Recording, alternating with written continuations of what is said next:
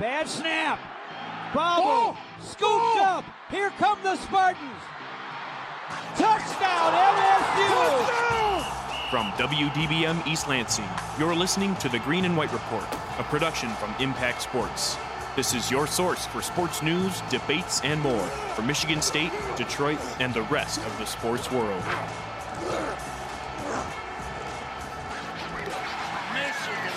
Happy Sunday, East Lansing. Welcome to the Green and White Reports. Hey, we made it this morning.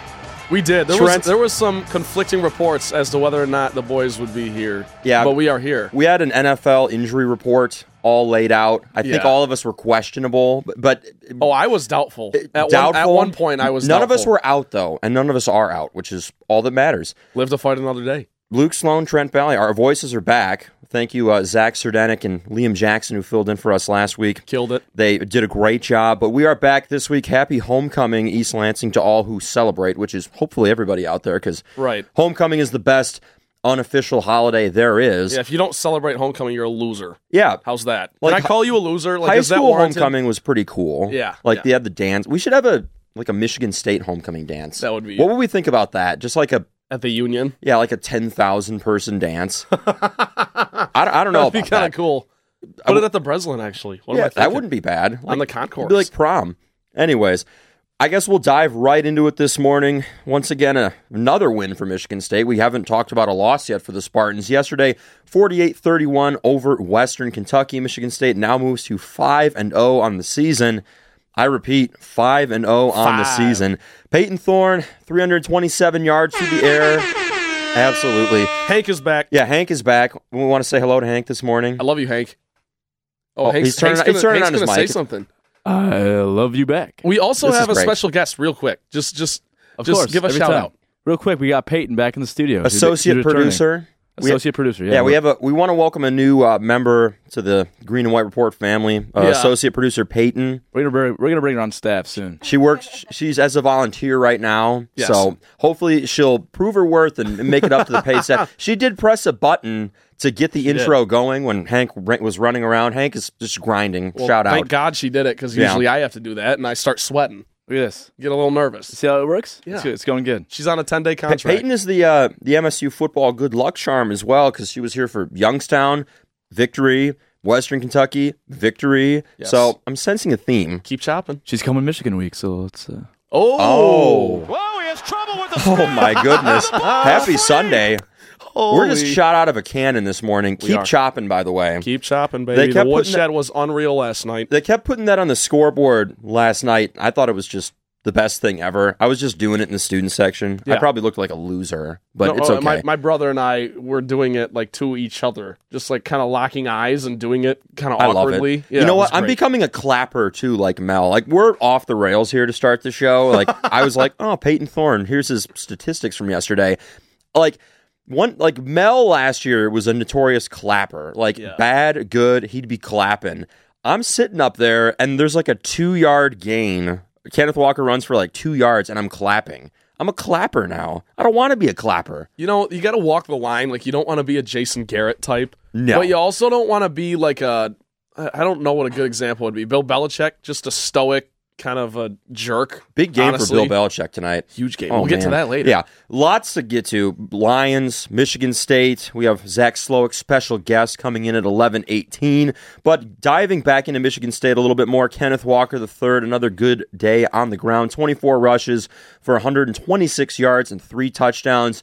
Speedy Naylor, Jaden Reed, they each had a good game as well. Obviously, Jaden Reed with that punt return to get Michigan State in the end zone first.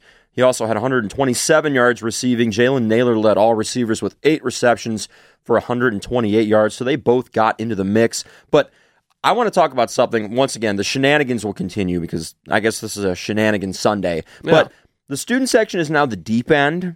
I love that.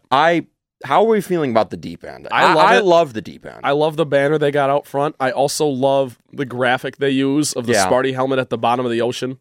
That was really cool. I just think it's incredible. The graphic design folks at MSU football remain undefeated. Yeah. Their creative team is the best in college football. the video content they produce, the Mel Tucker mic'd ups that I listen to at like 10 o'clock at night make me want to go run through a wall. Mel makes it easy on him. I will say that. Oh, yeah. Like He's Mel a Tucker- content machine. Mel Tucker is the MSU content team's MVP. Hank, what do you think of the Deep End?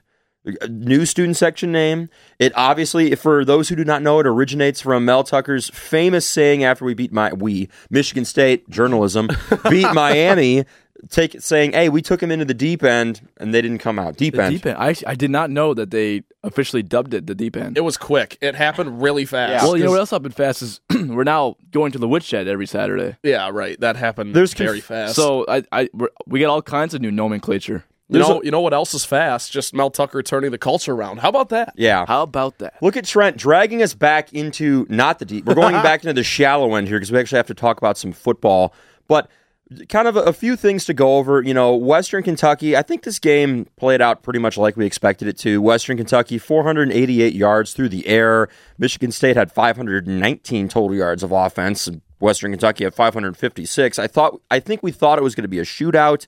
Obviously, Western Kentucky, 15 points in the third quarter. Not really the way Michigan State wanted to finish the game. But I think if you had to ask me, and what I was telling people before the game is that, it's going to be a shootout. So it pretty much played out like we thought. Yeah, I thought so. I mean, I guess the one concern that I have for this team, and I think everyone in Spartan Nation kind of shares this sentiment, it is the second half, kind of letting your foot off the gas a little bit. And that's something that I think is easily corrected. But we kind of saw that against Youngstown State. We saw that against Nebraska a little bit. You let the foot off the gas and you let the team back into it a little bit. And, it is what it is. But still, if you just look on the stat sheet or just the scoreboard, Michigan State did roll. It was wire to wire. Jaden Reed obviously blowing the place open with his, punt return touchdown. That was unbelievable. Yeah, to start the game. And I just don't know when people are going to learn that they probably shouldn't kick to him. I don't know. Pick a different plan. Yeah. Two just massive punt returns in a row. I mean, obviously the game-tying punt return touchdown against Nebraska. I was not able to be at that game, but it looked like just another electric day in the city. And then this punt return touchdown just kind of got the team going. But there's kind of a theme.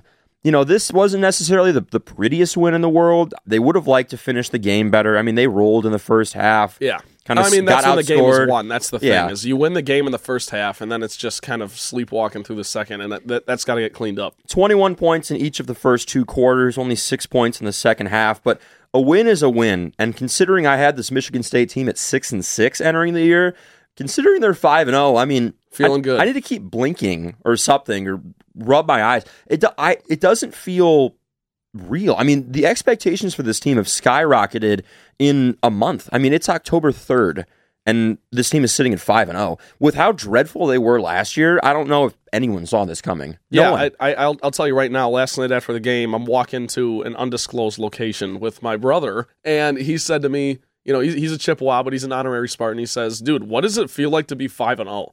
And it really sunk in at that moment, and I was like, okay, yeah, this team's pretty good. I don't know. I think I'd be interested to get your opinion on this, Sloan, but I think the expectations now have risen for that Penn State and Ohio State game. Not necessarily to win them, but to at least compete and try to keep it, a 10-point game, a 7-point game. That'd be a huge improvement just from last year, let alone the last 5 years. I mean, this team has almost kind of set its own expectations. Correct. I mean, none of us are really sitting around here saying, well, maybe some of us are Big Ten East championship crown, contending for a Big Ten championship potentially. But this team has played itself into those expectations. I mean, even today, pulling up the standings, prepping on the show sheet a little bit, thinking about Ohio State in my head, I thought, Ohio State will be in the mix. Penn State's got a really good team. But then in the back of my head, I just kind of thought, wait a second, this Michigan State ball club's 5-0. Michigan ball club down the road's 5-0. I mean, in recent memory, I can't really remember the Big Ten East being this strong. I mean, you have a solid Rutgers team that's going to make a bowl. I know Maryland just got pounded by Iowa, but they're a solid team. Indiana, obviously, they're not having a great year, but you can't count out Tom Allen. From top to bottom, the Big Ten East is just a juggernaut. Yeah, I feel like the Big Ten East in football has really kind of tried to save the Big Ten basketball season last year when everyone flamed out. They're making up for it. These football guys are balling. I mean, how many New Year's bowl games you're going to see from regardless of who makes the Big Ten title game out of the Big Ten East, I mean, you're going to see an Outback Bowl team from the Big Ten East. You're going to see a Citrus Bowl team from the Big Ten East. It's a gauntlet, and it's going to be a good test for this Michigan State team. I mean, the expectations, we made them pretty clear the last time we hopped on air. Trent and I both think this is an 8 or 9 win football team now. I mean, obviously, a bowl game was considered optimal. Now a bowl game is, it has to happen. It's right there. So everything is out in front for this team. Couple other little nuggets about the game. There's a couple little thoughts we wrote down. Cal Holiday got called for targeting. I believe it was early in the fourth quarter. I'm not really sure what I saw there. So I completely missed this because I was actually leaving the stadium. We left after the third quarter. It was a ghost targeting, if there was such a thing. Phantom? Yeah, phantom targeting. Phantom flag, phantom target. It was terrible. Okay. I mean, he was the Western Kentucky was driving toward the red zone. Cal Holiday, I think it was the quarterback, slid. Cal Holiday lowered his shoulder to try to tackle him. The Western Kentucky player went underneath his tackle. Minimal to no contact was made. The flag came out, targeting. Cal Holiday, by the way, coming out of nowhere, under-recruited, 3-star, and now he's a starting linebacker on this team. So nevertheless, really a shame he's going to be gone for the first half of that Rutgers game, but that was just a head-scratcher. Yeah, I mean, it's almost like those situations, you should be able to appeal that. I don't know. Just kind of like in professional sports, you can appeal penalties or suspensions. I'm talking about the suspension. Yeah. Like obviously, I get the targeting thing is kind of a judgment call, and when it happens, and sometimes they look at it, and sometimes they don't, and they throw them out for the game. But like when it carries over into the Rutgers game, and like a potential trap game for the Spartans, and we'll talk about that in a little bit here. I think you should be able to appeal that and just kind of look at the tape. I completely agree. I don't argue with the ejection from the game. Sure, we can let it stand. That's what I mean. That's fine. Yeah, appeal to the Big Ten office, the rules committee, somebody. Nevertheless, 517-884-8989. You can also tweet us using the hashtag GWReport. The question is the following, kind of bringing it full circle, because this is what we do on the Green and White Report. So, obviously, there are 2 5-0 football teams in this state. Big victory for the Michigan Wolverines as well. Got to give credit where credit is due. Going into Camp Randall, winning for the first time since 2002. 2 5-0 teams in this state. Obviously, on fans on either side of the rivalry, are these fans willing, and are you willing to put the hatred aside to see 2 undefeated teams when October 30th rolls around? That is the question. 517-884-8989. Because that game week, that build-up would be unbelievable. As a selfish member of the media here, yes, I would rather both teams be undefeated. It will add to the juice. College Game Day will probably be here. ESPN. That'd be unbelievable. Yeah. So, I mean, it's like as a sports fan, it's a can't-lose situation if both teams are undefeated and the Spartans roll out. They basically take the Wolverines to the woodshed. And they keep chopping. Keep chopping. We're chopping in the studio this morning. Hand them their first L. Differences aside, I understand it's the rivalry. These teams hate each other. I know this is kind of a softball question, some may call it, but I think it's a layup that you need to put all hatred, any bias aside, to propel these 2 teams to being undefeated. For Michigan State, the path isn't as long. Both teams do have a bye. Michigan goes to Nebraska next week. Then they have a bye, home against Northwestern. The path is there to 7-0. Michigan State at Rutgers, like what you said, it is a trap game, but then they go to Indiana as well. Neither one of those is a softball game. We were just talking about the Big Ten East, but nevertheless, 2 7-0 football teams headed into October 30th, Halloween weekend at the Woodshed would be an unbelievable atmosphere. Yeah, I mean, that'd be a top 5 moment in my 4 years here, I think. 100%. If the Spartans were to pull it off, you know what I mean? You got 2 undefeated teams. It's your rival. It's your biggest game of the year. That would honestly be the biggest football game of our tenure here, Sloan. Or sporting event. I mean, There's been some big ones. Yeah. I mean, last men's basketball season, we had the pleasure of being there. The Illinois game, the Ohio State game, the Michigan game that they won. There were some big ones, but, I mean, this might trump it. Yeah, probably. So my question to you guys is, what was going through your mind as you're watching Michigan actually take care of business yesterday in Wisconsin? Here's my thing. I do not want my message to get misconstrued here because I think I know what Hank's getting at. I am not by any means rooting for Michigan to win so that this will happen. I'm simply saying if it does happen, it's going to be a great thing for sports and honestly for the rivalry and the university, both schools. And it's just like, it'll be a cool thing. Do I hope Michigan loses by 40 next week? Yeah, I do. This is what the state needs. Last year, pandemic. Yes. No fans. We all were in our homes. It was terrible. Imagine 2 7-0 football teams here, which is a bonus. Right. Going at it for Paul Bunyan. Obviously, Michigan State trying to keep it home. It'd be unbelievable. Packed house. 517-884-8989 is the phone number. Any reaction as well to Michigan State's 48-31 win over Western Kentucky, you can text us using that number. You can also tweet the show with the hashtag GWReport and follow the show on Twitter at GWReportWDBM. The question remains, can you put your hatred aside for 2 7-0 football teams headed into October 30th? More MSU football on the way next. Reporter Zach Slowick will be joining us live in studio for more Spartan football. You're listening to the Green and White Report on WDBM.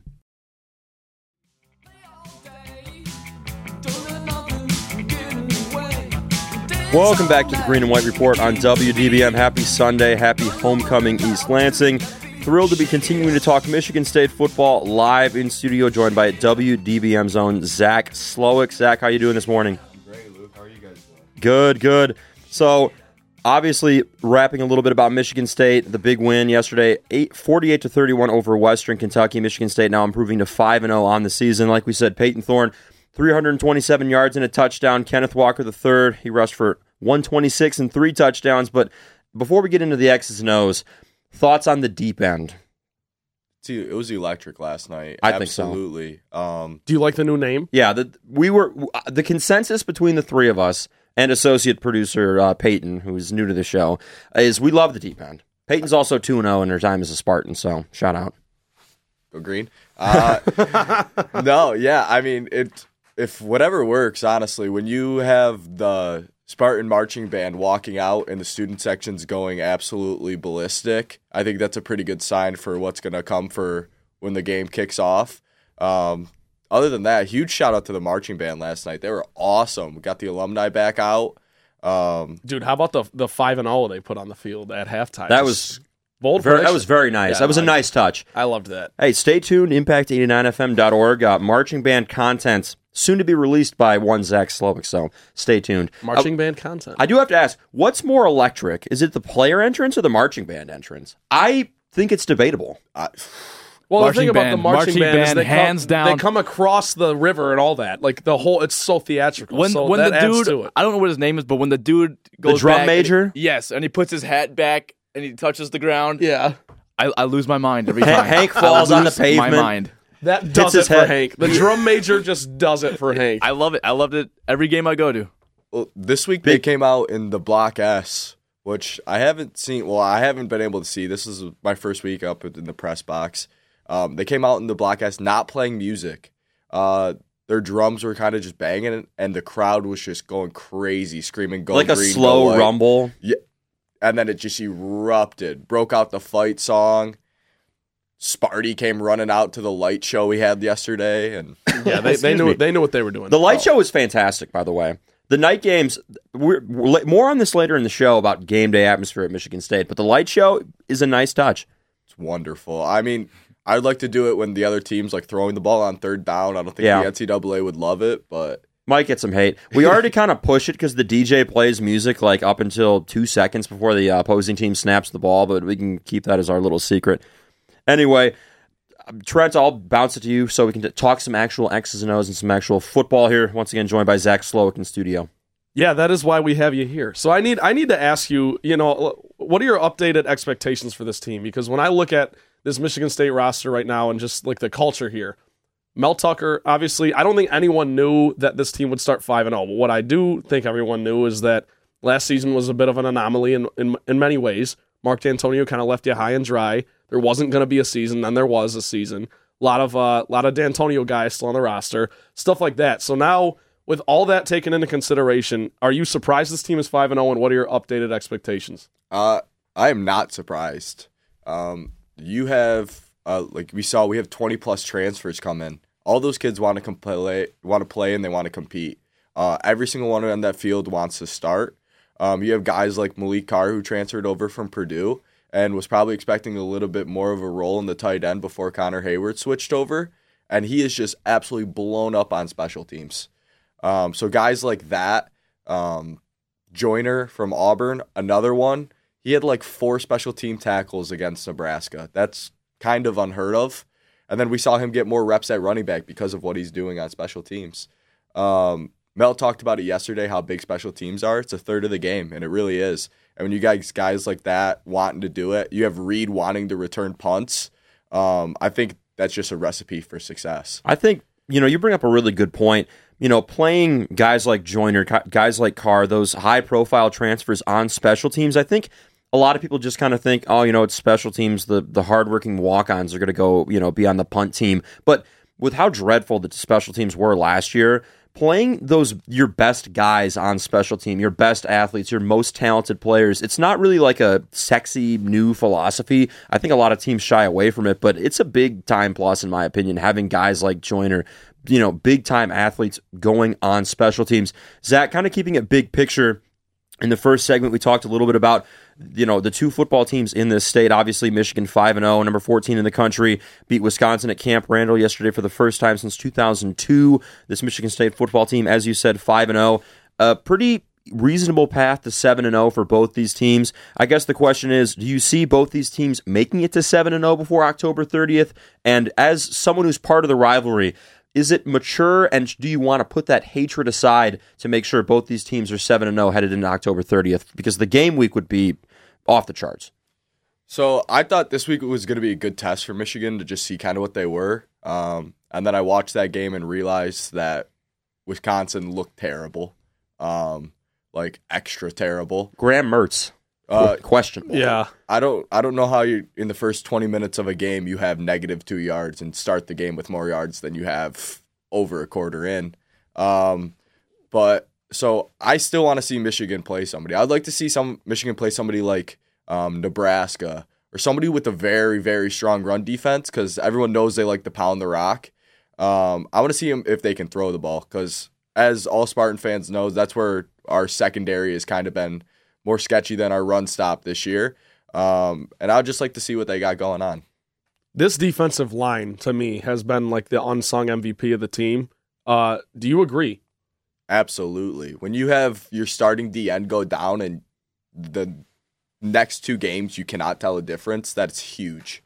Yeah, they just got guys who can tear through, and they like you said, they like to plug up the run, and like that. We'll talk about the Michigan game when we get there, but I do think that's going to be a big key to the game. They rotate so many bodies. I mean, I know you're a hockey guy, WDBM hockey reporter, by the way. Yeah. Hockey season on the clock, literally less than a week from now. Friday, Air Force. Big game.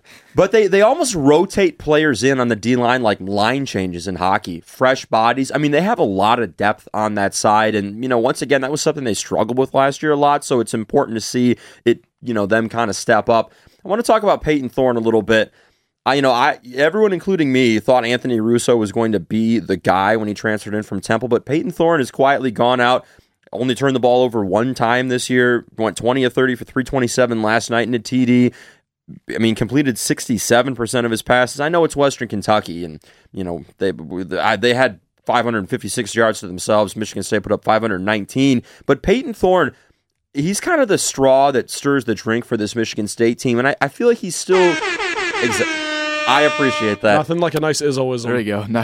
Izzoism. Nice touch. Cliches are bad. We're taught that, but I had to use that one. Anyways, Peyton Thorne, I feel like he's still kind of under the radar. First off, great mullet. Saw it in person last night. It's rocking. He's no Matthew Coughlin, but Matt Coughlin. Who Matthew Stafford? That's like calling Matt Stafford Matthew Stafford, even though you got to do that. Yeah. So, Thorne looked great. I think Mel knew exactly what he was doing when he started Thorne. He knew Thorne was a good quarterback. He also knew he had that wonderful connection with Jaden Reed. They also went to high school together, if anybody didn't know. Yeah, if you didn't know. And played middle school, if you haven't read in every article ever written about either one of them. Or every TV broadcast in the same year. vein, I would also like to just bring up that Matthew Stafford and Clayton Kershaw went to high school together. I didn't know that. Catcher duo. Yeah, they might have been the battery. So anyways, carry on. So, that was super exciting. I also think Mel wants as many starters coming back next year. What you see, Reed has another year eligibility. Thorne's got 2, right? Yep. Naylor as well. Naylor can come back. You're going to lose some O-line, but the way he rotates full units, first and second offensive line, when you see 5 different guys come on the field every other drive, it's kind of intimidating. It's real confusing as a writer and as an announcer, I'll tell you that. It almost is like, and I was thinking about this last night, you kind of have to be a people pleaser these days as a coach. I mean, we've already seen Kalen Gervin, Chase Klein hit the transfer portal. I feel like, and Zach, I'm interested to see if you share these thoughts, but I feel like you have to play more guys consistently to keep them on the team and please everybody. But it's not a bad thing. Keeps guys healthy, gets a lot of guys in the mix, fresh bodies. I think it's innovative and something we haven't really seen before. I mean, he doesn't release a depth chart. I mean, I know that's kind of a coach thing, Nick Saban tree, shout out. But maybe it's because he just wants the best guys to play and it's a constant competition. I think that's absolutely correct. The secondary we see change every week.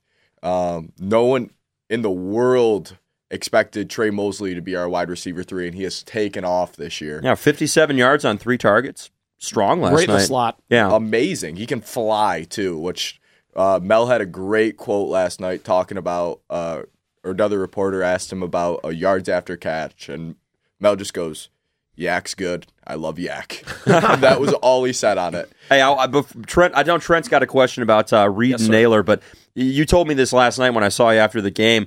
Angelo Gross in the post-game press conference sounded just like a fantastic time. So enlighten the listening audience out there about Sugar Weasel, as Mel calls him, and his antics in the post-game presser, because it was golden. Angelo Groves, 150% funniest guy on the Spartan football team. So he had his presser, he came out with Michael Dowell, and they asked Michael Dowell a question. He gave a 2-3 minute response. They asked Angelo Groves, "How do you feel?" "I completely agree. Would you like to elaborate on it?" "Keep chopping." And that was it. Keep chopping. And then he's doing these funny hand motions with the biggest smile on his face, and then he'll just go straight face and sit there. Yeah, and just stare at the camera. He's having a good time. They have those games like during TV timeouts in the stadium where they're like, Auto Owners Insurance, no free plugs. Auto Owners Insurance, name that Spartan or whatever. They need to do one for like funniest guy on the team, and it'll be Jello Gross. Oh, I call him Jello. Yeah, it has to be. He Sugar said, Weasel. Yeah, great nickname. Sugar Weasel. That is like up there with Muscle Hamster. Shout out Nathan Stearns. Yeah. Zach, my question for you, like, I guess what I'm most interested to get your opinion on is the whole Reed Naylor situation, because I have been so pro Reed in terms of who your number 1 is, just because of his speed and his hands. But yesterday he had a big drop, and Naylor obviously had the bigger game on the stat sheet. So my question to you is, like, who is the true number 1 on this team? In my eyes, it's still Reed. I agree. Well, in my eyes, it's Kenneth Walker. But wide receiver standpoints, yes. Wide receiver, it's Reed. But if you can have 2 wide receivers have the ability to drop 100 receiving yards and 12 receptions combined, that's kind of unheard of. And without Speedy Naylor, as the Miami hosts loved calling him, great nickname. Reed gets double teamed. He has a safety dangled over top of him. They're bracketing him. He can't run those posts that he gets open on so often. And then running those crossing routes that they run. When you have guys that can run downfield 40 yards and cross in under 4 seconds, and Peyton Thorne can take a 5-step drop and hit him, that's amazing. And that's what they've been able to do. This receiver room's just fast as hell, man. Like, that's the bottom line for me. Can we talk about the blocking of Connor Hayward? Yeah.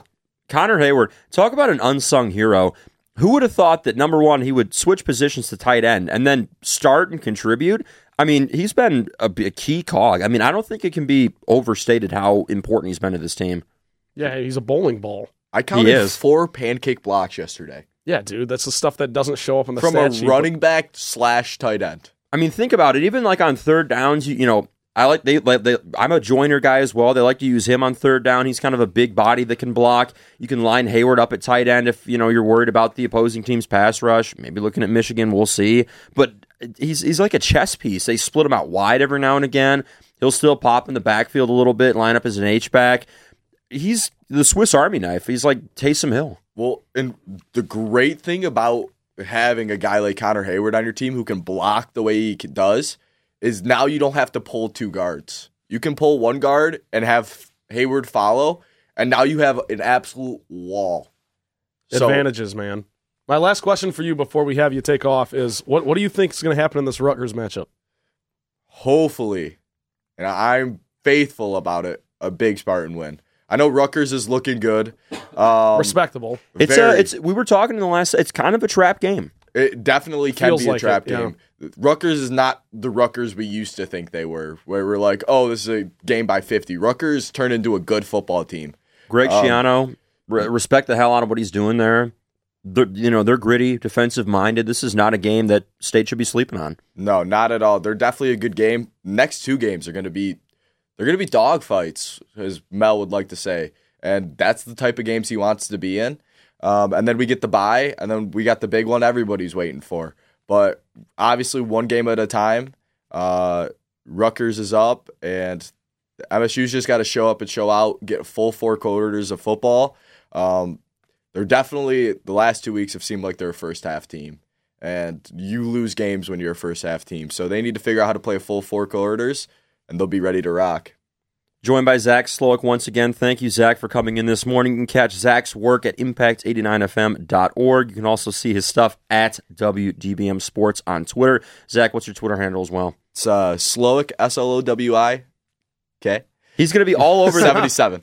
He's going to be all over this hockey team, too. We got some Michigan State hockey coming up. He'll be a frequent guest on the show for some Michigan State hockey, so stay tuned for that. But Zach, thank you for coming in. On the other side of the break, we're going to have a college football rush, bring in Henry, talk a little bit about what happened in the college football landscape on Saturday. You're listening to the Green and White Report.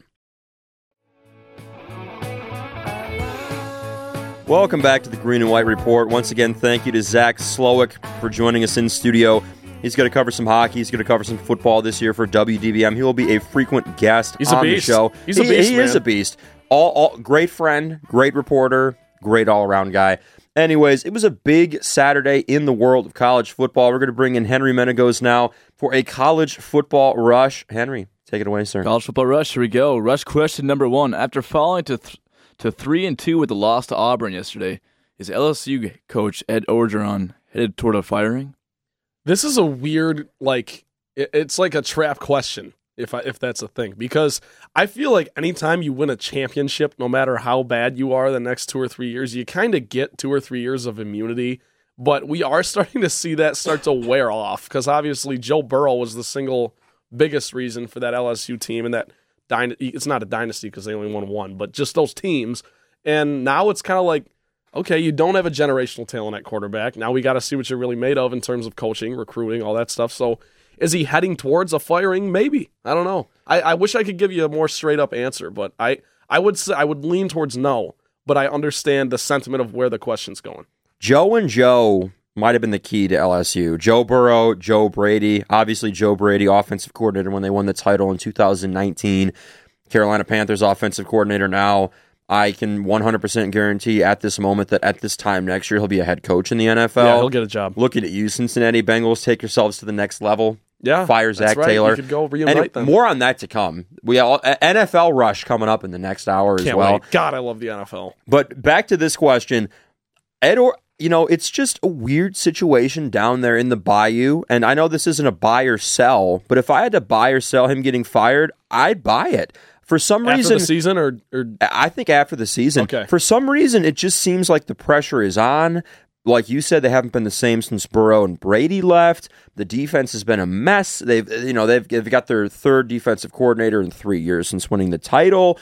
Everything is just it's puzzling how far this team has fallen, and the SEC, it just means more. The expectations down there are different, and I'm as big an Ed Orgeron guy as there is because I think he's hilarious and he's a drop waiting to happen. Go Tigers. Yeah.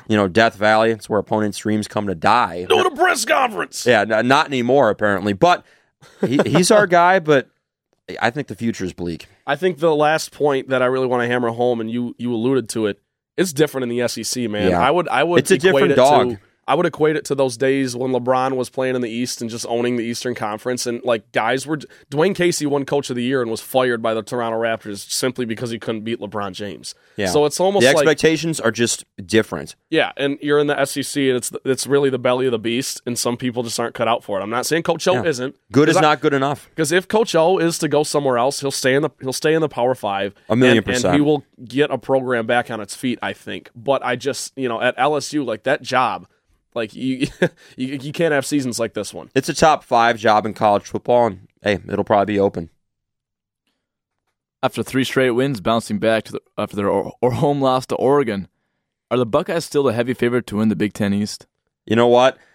The big, bad, evil Buckeyes, as much as people wanted to get down on them, especially in this state after that loss to Oregon, until they prove otherwise, I have to default to them as who's going to come out in the Big Ten East. I mean, we talked about it in the last couple segments, talked about it with Zach a little bit. The Big Ten East is nasty, and there's only one team in there who's proven to get through it every season. And until they prove me wrong, I'm going to give Ohio State the benefit of the doubt. C.J. Stroud, big game yesterday. Defense slowly starting to improve. I'm still high on the Buckeyes. I guess I would take it in a little bit of a different direction. I think that Ohio State will win the Big Ten East, but the key word for me is heavy favorite.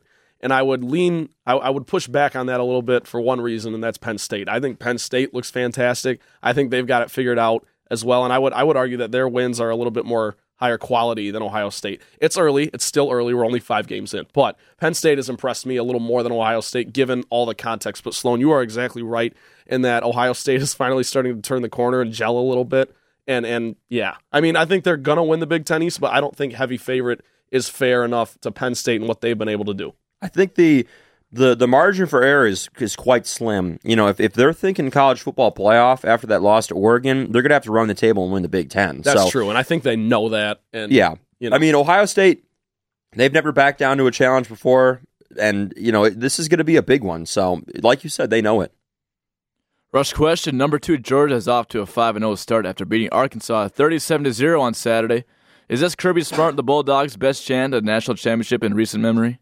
It's hard to answer this question, because the thing is this their best chance? I don't know, because they were one throw away from winning it a couple years ago, 2017, and was it 2018, whatever? I think it was 18, yeah. 2018 playoff. So it's like, I would say, no, this isn't their best chance, but I do like I like Georgia a lot, actually. Their defense, Trent, is unbelievable. They're some dogs. They're Bulldogs. Pun intended. The one thing I'm concerned about Georgia, they have just an unbelievable team, but they have quarterback problems.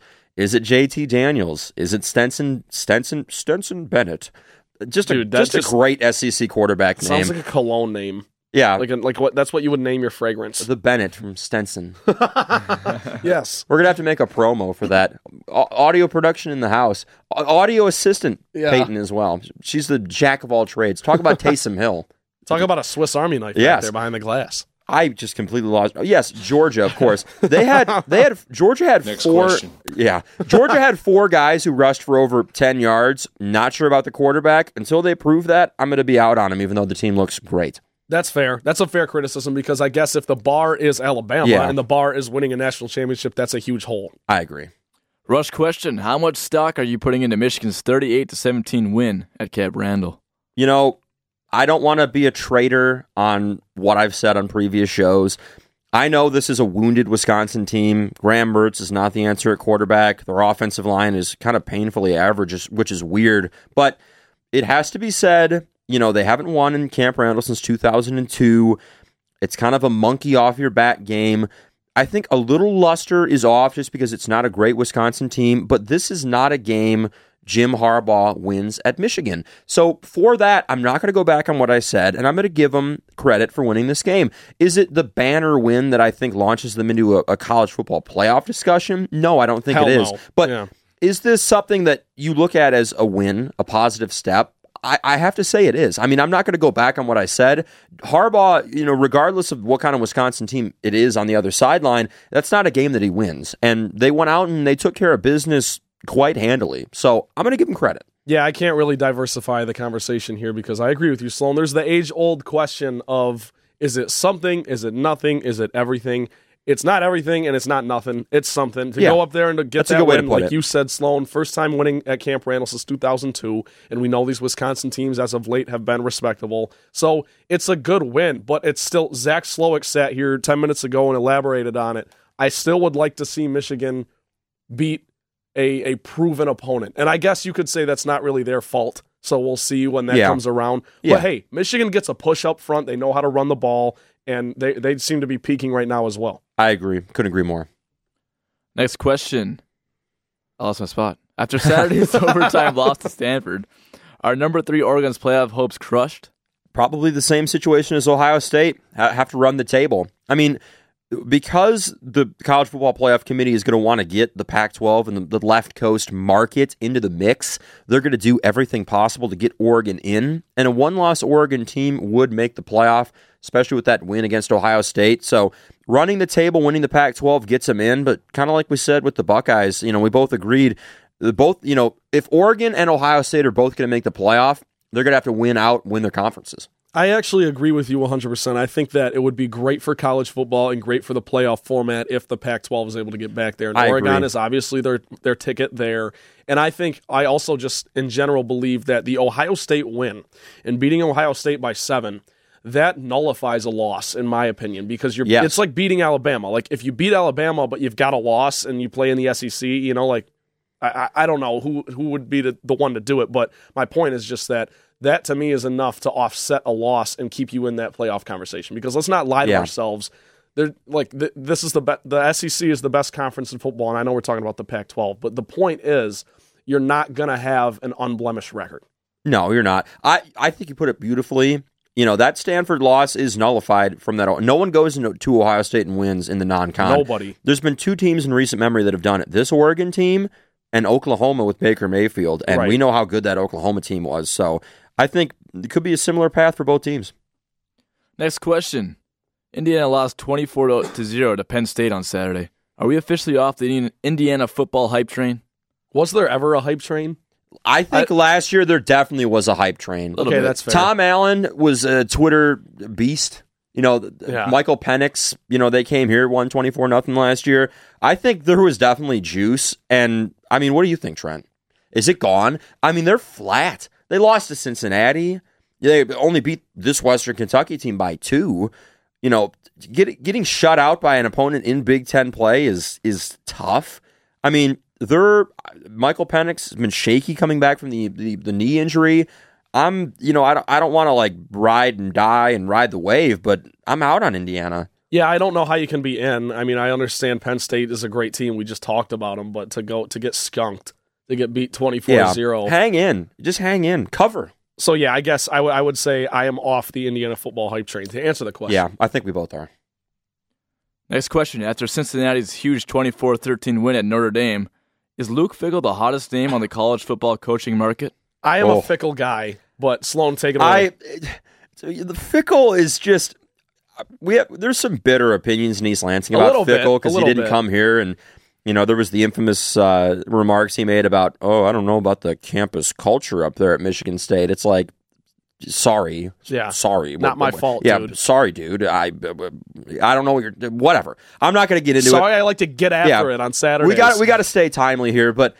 This guy, I mean, football guy, by the way. Number one, I love the not the smock. The what does he wear? The sleeveless tank. It's like a vest. The vest. I love the vest, and it has team on the back, the acronym, and it's together everyone achieves more, and it's the acronym on the back. If he came to State and he had that with the team on the back and the Spartan, I'd wear that to game day every day. Fickell. USC, LSU potentially, they're going to come calling for him. I mean, I know that he likes Cincinnati a lot. I know that Cincinnati is going to be in the Big 12, but eventually you're going to kind of tap out the resources at a place like Cincinnati. So he'd be making the smart move. Looking at Matt Campbell at Iowa State, he's kind of stuck around there a little too long. I think him bolting would be the best move, but I mean, hey, the expectations are high. They can make the playoff at this point. We're at Indiana, at Notre Dame. I mean, who's got a better resume than them? Not nobody really. Yeah. I mean, on paper. The funny thing is, Sloan, and you kind of mentioned this, to ask who the hottest name on the coaching market is in college football, it's almost like a quasi, like, okay, who's going to get the next USC job? Because that's just kind of what it feels like right now. If I'm USC, I'm definitely making the call to Luke Fickell. Oh, and I'll just you have leave it to. at that. I mean, Luke Fickell has so much juice that you could fire your average coach to go get him. I mean, he's really kind of bet on himself, stayed at Cincinnati. Desmond Ridder, their quarterback, came back for another year. They have a great team. Their defense is strong. He bet on himself, and I think that was a big-time move. You could see multiple Power 5 teams. I think Notre Dame is kind of his dream job.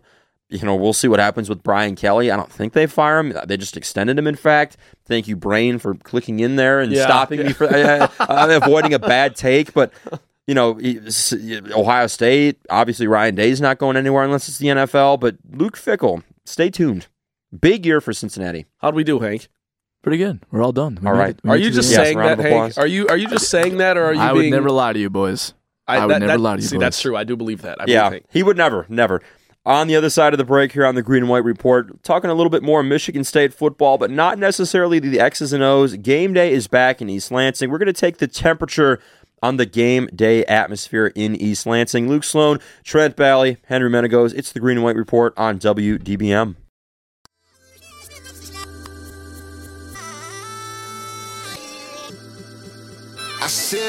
Hey, DJ Hank is officially back. Yes. Because I wanted to talk about this song for like 10 seconds. Yes. When this song came out, dude, it's Rihanna and Kendrick Lamar. Yes. Like, let it play, baby. Let it play in the background. It's just a great song. DJ Hank being back is huge because we've had DJ. Welcome back. This is a perfect transition, though, about the DJ at Spartan Stadium and other East Lansing traditions. So, obviously, game day is back now in East Lansing, and this will be a good segment. I think all three of us can chime in well on this because we're grizzled veterans here of the Michigan State game day experience. Grizzled. So, yeah, we're grizzled. We're tough as nails. Seasoned. Yes, seasoned veterans as well. There's a fight going on back here or something in the producer studio. I will say, as much as I like to take credit for my DJing abilities, I'm getting a little help. I'm getting a little help. Wow, today. You're getting associate producer. Add to the Swiss Army knife aura. This is fantastic. I know Peyton lives quite a long ways from here, but I think that every week we're going to have to bring her in, help out behind the glass. Yeah. She might have to make some celeb shot picks when we get to the picks at 11:45. That'd be fun. She better pick the Vikings, or there's going to be some animosity. I do, and I got to throw previous host Julian Mitchell was in town last week. Actually, yes, he was in town. He was looking to get greasy from what I heard. But anyways, he will be back. I texted him because I wasn't in town last weekend, but I texted him and he wasn't able to make it on the program. But he did say he was going to come back soon. And he will be on the program. It's going to be great. Guests are back. I hit up the Tin Can with Julian when he was here, actually. That's awesome. No free ads, though. No free ads. None. Tin But Can. hey, Tin Can. Fine establishment. That is a bar. That is a fun place to go on a game day. So let's just roll into our little conversation. Everyone can make their choices. Yeah, you can do what you want to do. I wanted to talk a little bit about the game day atmosphere because a lot is said about the game day atmosphere at Michigan State.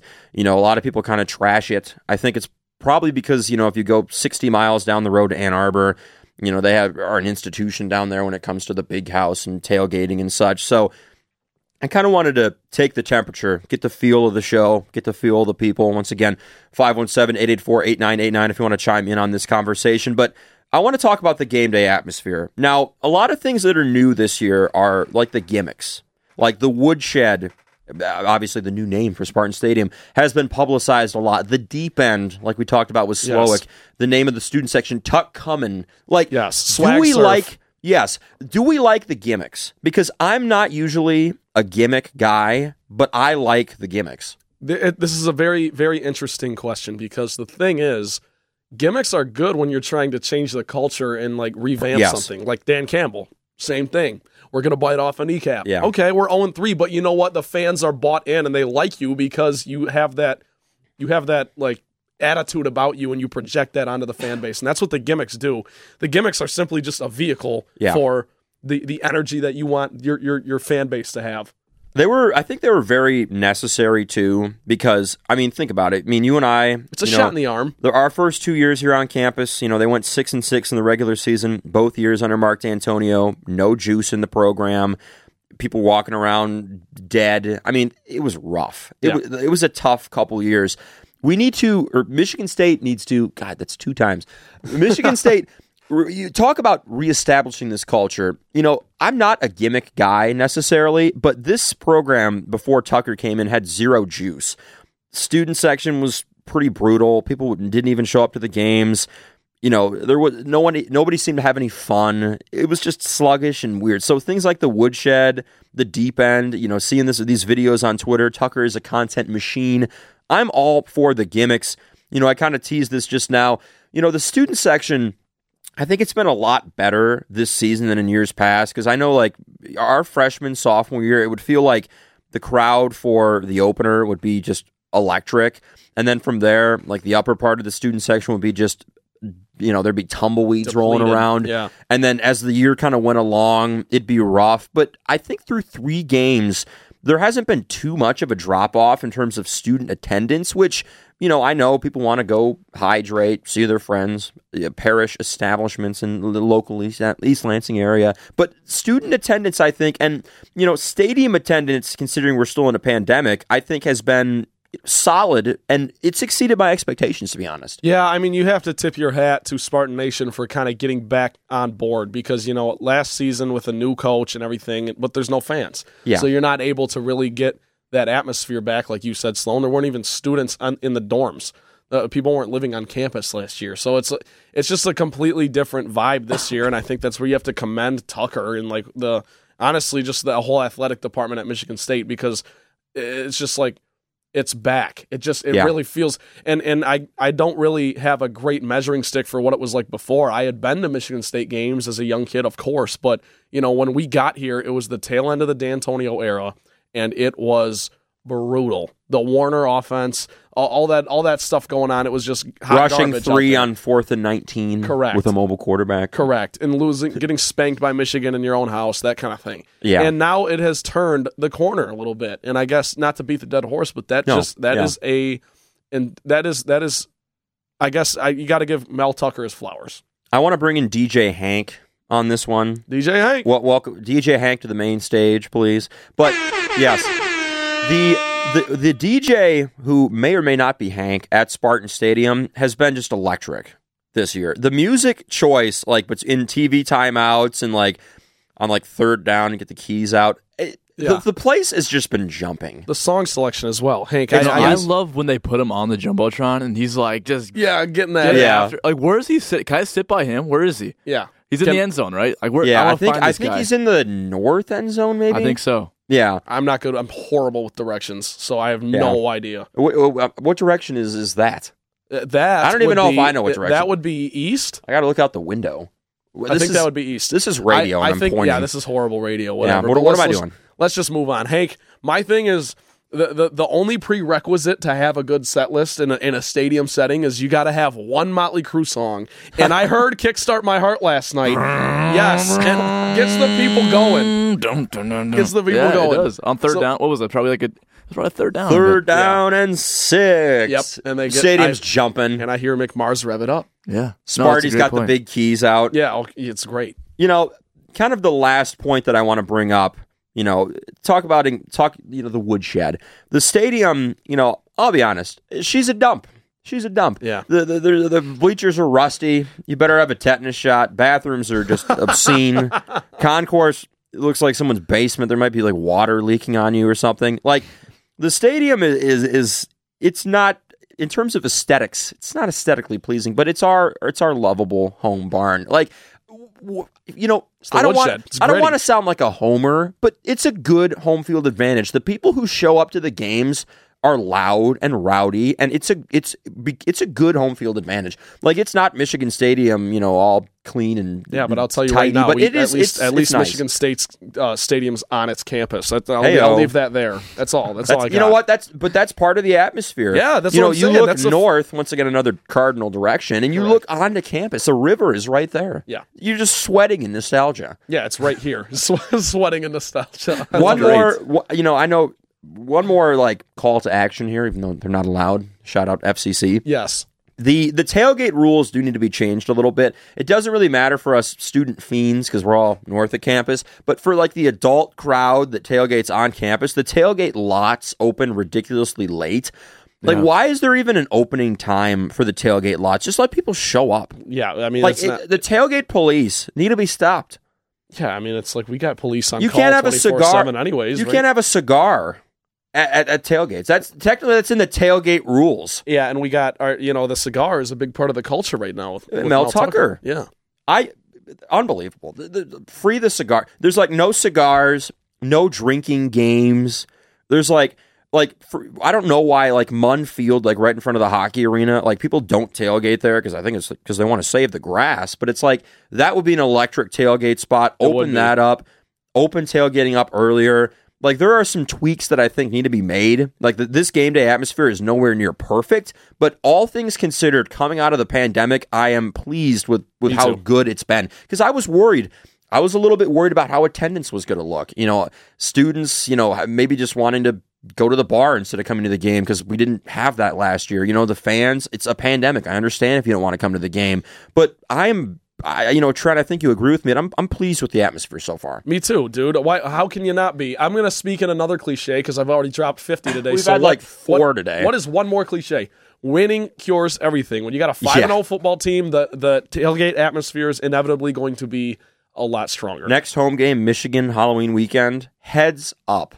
Yeah, I mean, my goodness. Yeah, this is going to be chaos, organized chaos, one might say. Get in on the conversation. You can text the show 517-884-8989. That reaches directly to the studio. You can also tweet the show using the hashtag GWReport. That is the capital GW, capital R, by the way, in report. But on the other side, we're going to get into some NFL in the 12 o'clock hour. We're going to start off with the Lions preview and prediction. Big game at the Bears. Also, another buy or sell with Henry and Sparty Awards as well. You're not going to want to miss that. Finishing the show with the picks at 11:45. 1 hour down, 1 hour to go here on the Green and White Report. Luke Sloan, Trent Bally, Henry Menegos. You're listening to the Green and White Report on WDBM. 12 o'clock hour on the Green and White Report. It's a One Pride Sunday. Let's dance. Trent and I are both adoring in some Lions gear. I have my favorite Lions shirt on. It's gray. Got the classic logo. Trent's got the ball cap on. You know what? I'm just going to bring this up right now. I don't know how this came up in conversation yesterday. We were walking from one establishment to another after the football game. No free ads. And we were talking about hats because, I think it might have been Zach Slowick who was wearing a hat. And we were kind of thinking about, who just kills hats? And you know what? I think it was, I'm going to take credit. It was me who brought this up. I said, Trent just nails hats. Trent is just, he rocks hats. You know what's psychotic about it is he's a hat guy. I get my hair cut every week. And yet I still just wear hats 90% of the time. But Sloan, you also look he's a great. hat guy. There's a difference, and I know no one cares about this, so I'll be quick. But Sloan is like a fitted guy. Sloan, you look great in fitteds. Like, you got a Washington Nationals fitted on right now. Yeah, it looks great. I either kind of go both ways. If I'm going with, I like the fitted, but then if I'm going to wear more of a ball cap, I usually wear it backwards. Might be a loser for that. No, don't that's know. part of it. No, me too. Don't worry. Henry, you got to sip. Trent, the soothing voice of Henry Menegos. There's no one on this campus who wears a hat better than Trent Bally. Well, I appreciate that. I mean, I'm putting my foot down. The collection is pretty diverse. Just a hat guy. Yeah, that's true. The thing. I got hats for every team, obviously, so it's like He's got a nice Tigers hat to wear in. Last game of the year for the Tigers. Sad. Yeah, it is sad. Very sad. But we're going to talk about another Motor City team here, and that'd be the Detroit Lions, obviously going to Soldier Field. Soldier Field might be dead soon, so got to get as many wins there as you can before they might move. Can you believe that? Dump. Talk about no kidding. Dump. Wow. Hall of Location- Famer Calvin Johnson said it's the worst surface he's ever played on. Location, good. Stadium, bad. Yeah. Anyways, Justin Fields is going to start at quarterback for the Bears. The future is evidently now for them. We were talking about this a little bit. The line moved when it was announced that Justin Fields would start over Andy Dalton and Nick Foles. It moved in favor of the Bears, which I don't understand. It's currently Bears -3. More on that in the picks. We're not going to, give away anything later in the show here, but I don't understand that. I mean, if anything, Fields has been shaky. Like we were talking pre-show, filling out the show sheet. I'm high on Fields' future, but in terms of the now, there's a maturation period. So I'm still pretty out on that. But, I wanted to talk about a Lions topic. Derek Barnes, kind of the youth movement. Obviously, this is game 4. The Lions parted ways with Jamie Collins recently. Derek Barnes is going to step into his starting role. But I'm loving that the Lions are starting to go more young.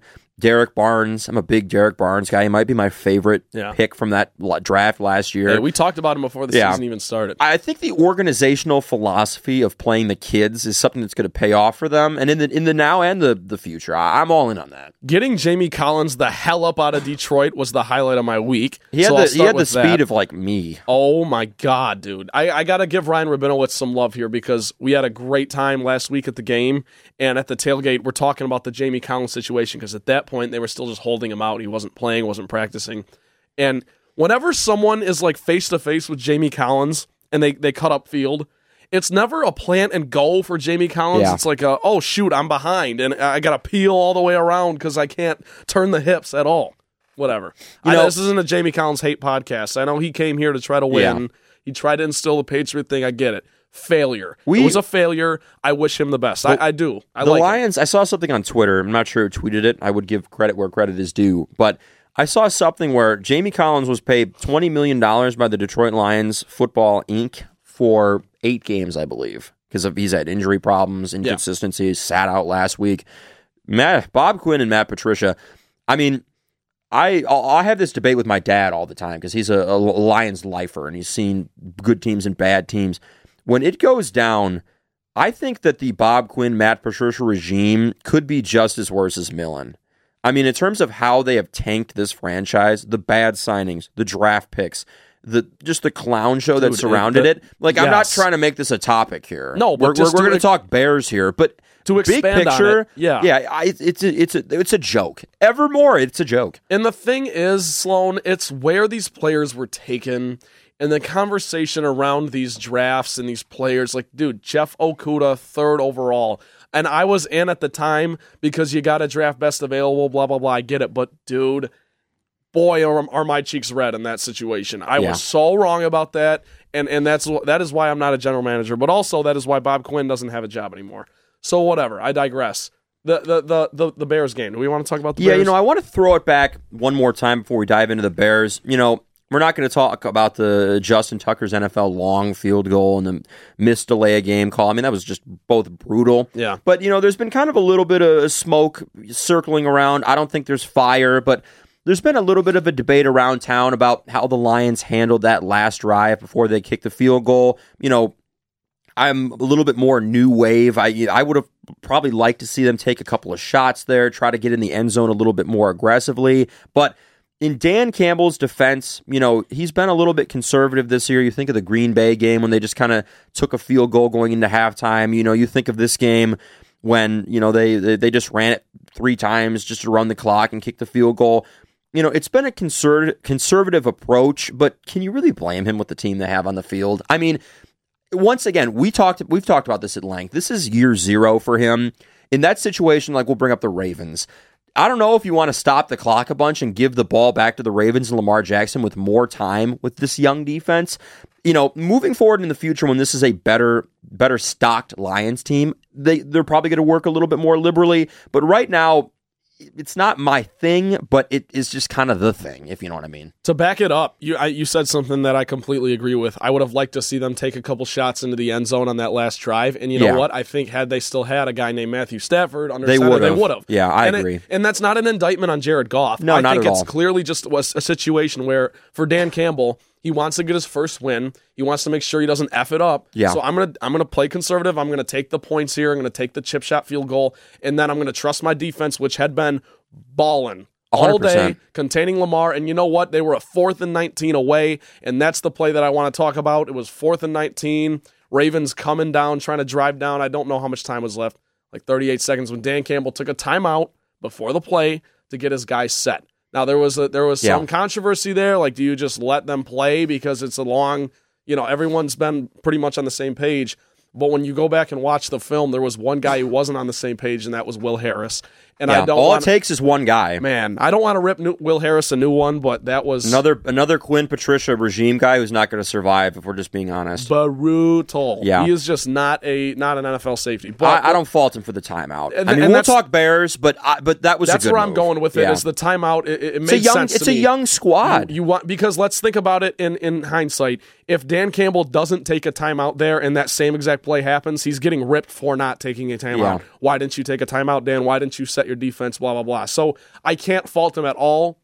And the delay of game thing. Look, the disadvantage of having our show, Sloan, on Sundays from 11 to 1 is it's now been a full week since this happened. So I know no one really cares. No If one we wants had to hear it Monday anymore. shows, my goodness, the Lions takes would be Holy. a flying. That's Motown Rundown. Shameless plug. Yeah. Listen if you want. Not a No shameless calls to plug. action. It's just a plug. Just a plug.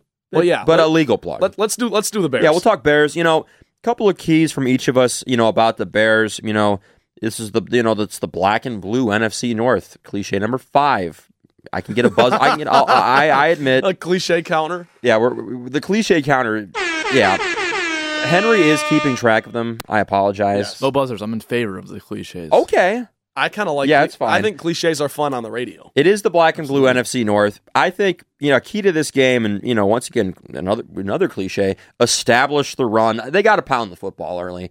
Set up some play action, make things easier on Jared Goff. It's a divisional game. You want to set the tone. You want to soak the clock on the road. I know that's a very, cliche football game plan thing to do, but in these division games, especially with a couple of teams who are down right now, not out, but down, establishing that run early, Swift and Jamal Williams, I've loved the tandem so far. Oh my gosh, they've shown a lot of flashes. The offensive line has shown a lot of flashes. I think pounding the football early, establishing the run, getting Jared Goff comfortable, soaking up a little of that clock, I think is going to be important in this game. If I could zoom out for a second here, the Detroit Lions, in my opinion, have made massive improvements week to week to week thus far. Week 1, you kind of come out slow. You don't capitalize on an early fumble for the 49ers, and you just little things like that. It just looked like a bad team. Then they fought back in the second half. Okay, then you go to week 2, the Packers game. You completely punch Green Bay in the face to start the game, and you just end up getting beat by a much better team. Week 3, you hang in there with a team that was a Super Bowl contender in years past. I'm not sure if they are anymore, but the Baltimore Ravens. And you contain Lamar Jackson coming off a great win at Kansas City, and against Kansas City in Baltimore, and you're able to contain him. And you're a 4th and 19 away from beating him in a crossbar 66-yard field goal away from beating a good, solid Ravens team. So now you look at this Bears game, and if you're someone like myself who may or may not have bet the over 5 wins for the Detroit Lions, you gotta have this one. And the way you're gonna do it is you just have to get after Justin Fields. Sloan, you talked about the offense, and you're exactly right. When Jared Goff is able to set his feet and really not worry and establish a bit of a run, and you got an RPO situation here and there, and just dink dunk, put together 8-minute drives. Yeah, that is his bread and butter. I know it's kind of capping him. It's not obviously you want to play him more of a playmaker as your quarterback, but considering the personnel right now, I'm thinking about this game. On to the Bears. That's got to be the game plan. And it's not bad. It worked for the Rams. He got to a Super Bowl. He's one of the best game managers in the NFL. Yeah. And that is not a knock. That's not a knock at all. It's just it's a different play style, and especially a different play style than what the Lions are used to. But Sloan, we say all that to say this. I think it's more of a defensive game for the Detroit Lions. They got to get after Fields, get after that rookie quarterback. You look at the stats so far for him this year, not flattering by any means. He is a whopping 14 of 35 through the air for 40%, 138 yards. That's an average of 4 yards per reception or per pass, whatever. 0 touchdowns, 1 interception. Not great. Longest pass he's thrown was 21 yards and a 39 quarterback rating. So I would be willing to say if this Detroit Lions defense plays decent, I think they're gonna be able to rattle his cage. You come out with a win. That transitions perfectly into another key I wanted to bring up. I think you got to keep him in the pocket. He did some of his best work at Ohio State, getting out of the pocket, getting in rhythm a little bit, squaring the shoulders, eyes downfield, making some throws. I think if you keep him in the pocket, you set the edge on both lines. Looking at Flowers, looking at Aquara, set the edge on both sides. Both the Aquaras now. Yeah, I think keeping him in the pocket is going to be key because if you make him drop back in the pocket and try to make throws, I think you're in a pretty favorable position. He's not a pocket passer yet. Once again, I think his ceiling is high. Matt Nagy, not high on him. I think he's a dead man right now. Well, the Bears will be smart to part with him. A win for the Lions would. That's what I'm saying. I think if the Lions roll into Chicago and get a win, they're signing his death warrant. I agree. think he's out. We're going to get into the predictions, the full predictions in the picks, but Trent and I, once again, no spoilers for 12:45, but this is a game the Lions should win. This is one I had chalked up as a win. This is one you had chalked up as a win prior to the season. We'll get into the particulars in the picks, but we'll stay timely here. Sparty Awards coming up next. We've had a lot of guests on campus recently. We have a guest in the studio. Trent, his parents were here yesterday. My parents were here yesterday. Julian Mitchell, former co-host of the show, was here last week. Lots of people. Just tons of people. East Lansing is crawling with newcomers. We're going to talk about the best things to do when you got that special guest in East Lansing. It's the Green and White Report on WDBM. Mamas. Baby mamas. Sparty Awards time here on the Green and White Report. Can we apologize? Yes. Can we publicly apologize to Miss Jackson? I'm sorry, Miss Jackson. Ooh, that's it. Dad joke. We're I'm sorry. done. Yeah. We're sorry. 18 past the hour here in East Lansing, Michigan. Actually, now 19 past the hour. It's Sparty Awards time here on the Green and White Report. Trent Valley, Luke Sloan, Henry Menegos, and special guest Peyton. Shout out. But it's Sparty Awards time. This week's topic, guest activities on campus. Now, we were rapping a little bit before the show, rapping a little bit during the show, breaking this topic down a little bit. We've had a lot of guests on campus. We have a guest in studio. We have your parents were here, my parents are here for homecoming, and we're going to talk about the best things you want to do when you have people on campus who don't live here. So, Trent, I'm going to kick it to you first. It's all about the Spartan experience. Yes. As I will listen to the trumpet fanfare from Hank. Thank you, Hank. Love it. Thank you, Hank. I love Hank. Okay. I think the number one thing, and this might be a little bit of a no-brainer, but you have to do something on campus or take them to campus because, especially nowadays, Sloan and I, we are seasoned vets. We don't live in the dorms on campus anymore. You're off campus most times. I've got a beautiful house on Gunson Street. Won't say the number. Gorgeous house. Love it. Hank's living there next year, by the way. Sign for next year? No way. Is this news. breaking news? Hank is taking over the cribbo. Are you and the gentleman all going over there? We needed a 3-bedroom, and by God, they had one. Goodness gracious. Yep. The Motley House. Hank's taking over the Motley House. The show has been derailed because this is electric. Isn't that great? This is electric. It's a nice little handoff from myself to my good buddy Pass Hank. the baton. It's the Olympics. It's the House Olympics. Transfer. All right. But the thing is, when you live off campus, as I do, you have to bring your guests to campus. It's a beautiful campus. It's almost like a small town. You got green everywhere, trees, foliage everywhere. The river, you got the new buildings, the new architecture that's aesthetically pleasing. You got the Hogwarts vibe in North Campus. Yes. You've got the Spartan statue. There's just a lot to see on campus, and whether it's walking to the game and taking the campus route instead of just walking all the way down Grand River, you have to get that feel of being on campus. So that would be my first one. When you bring someone to Michigan State, you got to get to campus some way or another. I feel like every Spartan is always like, oh, campus, so beautiful. And people are probably like sick of hearing it, but I just love it. It's like a state park and a city in one. It's beautiful. I mean, there's so many places to explore, so many things to do. And kind of like you said when we were talking about game day atmosphere, we're at such an advantage having our stadium on campus. Because yesterday, good buddy of mine walked from my apartment down, toward the stadium. We walked through campus. People are tailgating on campus. Not everybody is in a favorable position to do that, so it's just a big plus. I'm going to talk about something on campus for my first Sparty Awards submission, and that'd be Crunchies. The first thing I do, and if I have a guest and they say, oh, we got to eat somewhere for sure, you're getting a burger and beer at Crunchies. Yeah. Shout out to Crunchy Burger, delicious. Once again, no plugs. No plugs. It's like the no fourth calls to time- action. Come on, FCC. We've said cut this us some about slack. we've said this about 4 times today. Yeah. A fifth is probably incoming, but a burger and a beer at Crunchies is just unbelievable. Everybody signs the wall. You have the booths. Everything is all decked out in green and white. You can see some celebs there. Izzo loves Crunchies. Yes. Karaoke at Crunchies is just fantastic. Oh, my word. Karaoke. And Talk about getting the people going. I just have such a thing for like the Greasy Spoon, like sports bar and grill, like Divey. atmosphere. There's always like a game on, or like Sports Center.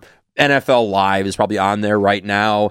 Good burger, good beer, good prices, great atmosphere, close to campus. If Crunchies is the place I take people when they want to eat, it's close enough to campus. Crunchies, the best. Yeah, I will give my stamp of approval as well. My second pick here, this is a little bit of a weird one, but I just think it's fun walking down memory lane. If you bring a friend here when you're a junior, you got to show them your freshman dorm. 1,000,000%. This is in the same vein as my just get on campus thing, but there's nothing like when I bring a friend here and I'm walking past good old Acres Hall, and I'm like, that's where I was freshman year. Wasn't the happiest camper all the time, but I have so much love for Acres Hall. So And you show them that dorm, and they go, "Oh, okay, cool." yeah. And then you're like, okay, cool. Now we can move on, I guess. But Your To head you, is it's just flowing with important, memories. and to them, Yeah. it's like, "Oh, yeah, okay." yeah, right. They're like, oh, sweet. I don't care, but hey, I had to show you. Even yesterday, like the buddy I went to the game with, it was my freshman year roommate in one of them in Acres Hall, and when we were like standing in line, I was talking to some people, and I think they might have been freshmen. The line is just obscene, so you make quick friends in the student section. You do, and they were like, "Oh, walked all the way here from Acres or something," and we were like, "Acres freshman year, gang." That was a hike, let me tell you. Oh, Walking my from goodness. Acres to Spartan Stadium. Or the Breslin. Yeah, it's just a Sheesh. lot of long walks.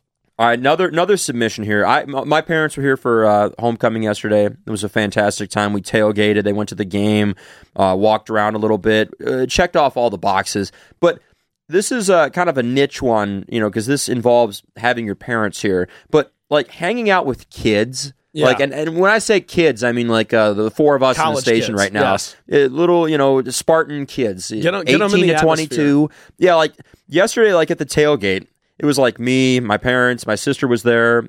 Jeremy Whiting. This was the station tailgate.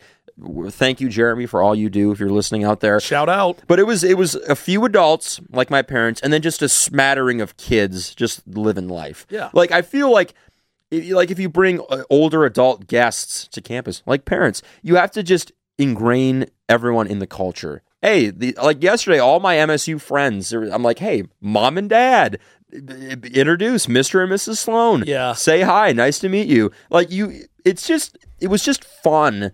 Like having them just like be part of the crew. Like they were just part of the crew. I was walking around having a glorious time. People were on the grill. I didn't get to get on the grill. I kind of wanted to do that. Well, I love the grill. You'll have plenty of other Saturdays to get on the grill. Very true. So you'll be But good.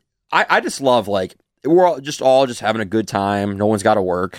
Tailgating, the kids, adults, Spartans, alumni. I was petting some guy's dog who's like class of like 80 something yesterday. His dog's named Bo. Shout out Bo. But just the integration of like everybody who just comes here and just blends in because we all have something in common is just beautiful. Yeah, I can't stress enough how my parents were also here yesterday, so that is awesome. Getting them immersed agree. in the culture and like hanging out with the kids, and they get to kind of go back and turn back time a little bit. That's a fun time. I agree. But my third and final answer here. Usually we do 4, but we're going to do 3 here, so as to not take all the good answers from Hank if we missed anything. He's But got to help us out. my third and final pick here would be you got to teach them. You got to teach the visitors how we play games here. Yep. And the reason I say that is because say you want to play a little beer die, a little beer pong. There's usually a twist or two depending on what campus you're on. Some There's- hometown rules. Yes, like my brothers both go to Central. God love them. They were here. Fire up. Yes. Brock actually graduated. Whatever. Beside the point.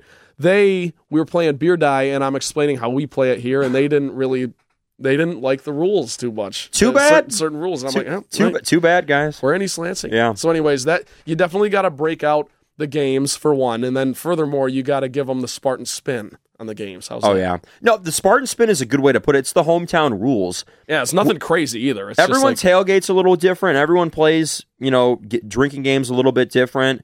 Every vibe is kind of different, and that's, it's cool. That's why I like going to Central, UMich down the road, our buddies in Maize and Blue.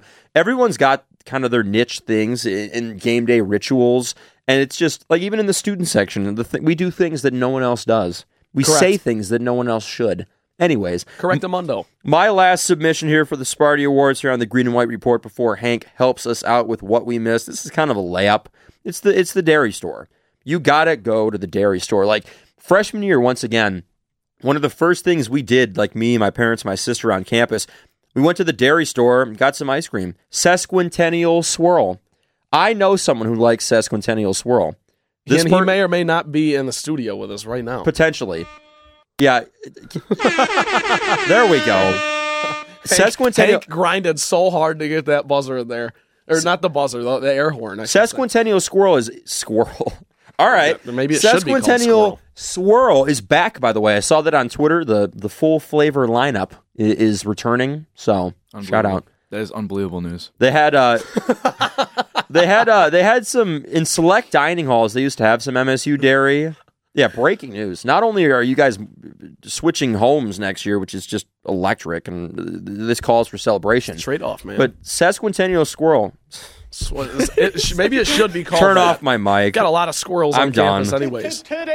Oh my goodness. All right, Henry, what did we miss here for the guest activities on campus? You have a guest. What do you guys like to do? Exactly. Well, it's not bad. I like the list. So I guess what I would say is there's nothing like the experience of just a greasy late night Grand River stroll. Oh my gosh, yeah. Oh my and goodness. everybody needs to experience that once in their life. I did one last night.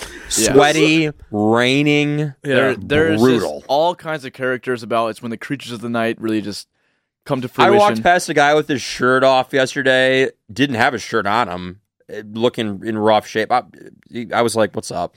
You find out a lot about yourself on Grand River at 12 a.m., I will say that. Yesterday was a stuff. brutal walk because it was raining and it was Think of all the warm. 20-second friends you make. You make lifelong friends for 20 seconds. I swear to God. I love some of those people, and I'll never see them again. That's a really good submission. And it's specifically like the Saturday nights or the Friday nights, when people, because everyone's pretty much coming from somewhere. You're either coming from the bar or from the game. Yeah. So it's like, you're coming from somewhere, you're looking for a little bit of that, Conrad's or Cottage Inn, be it what it will. yes, right.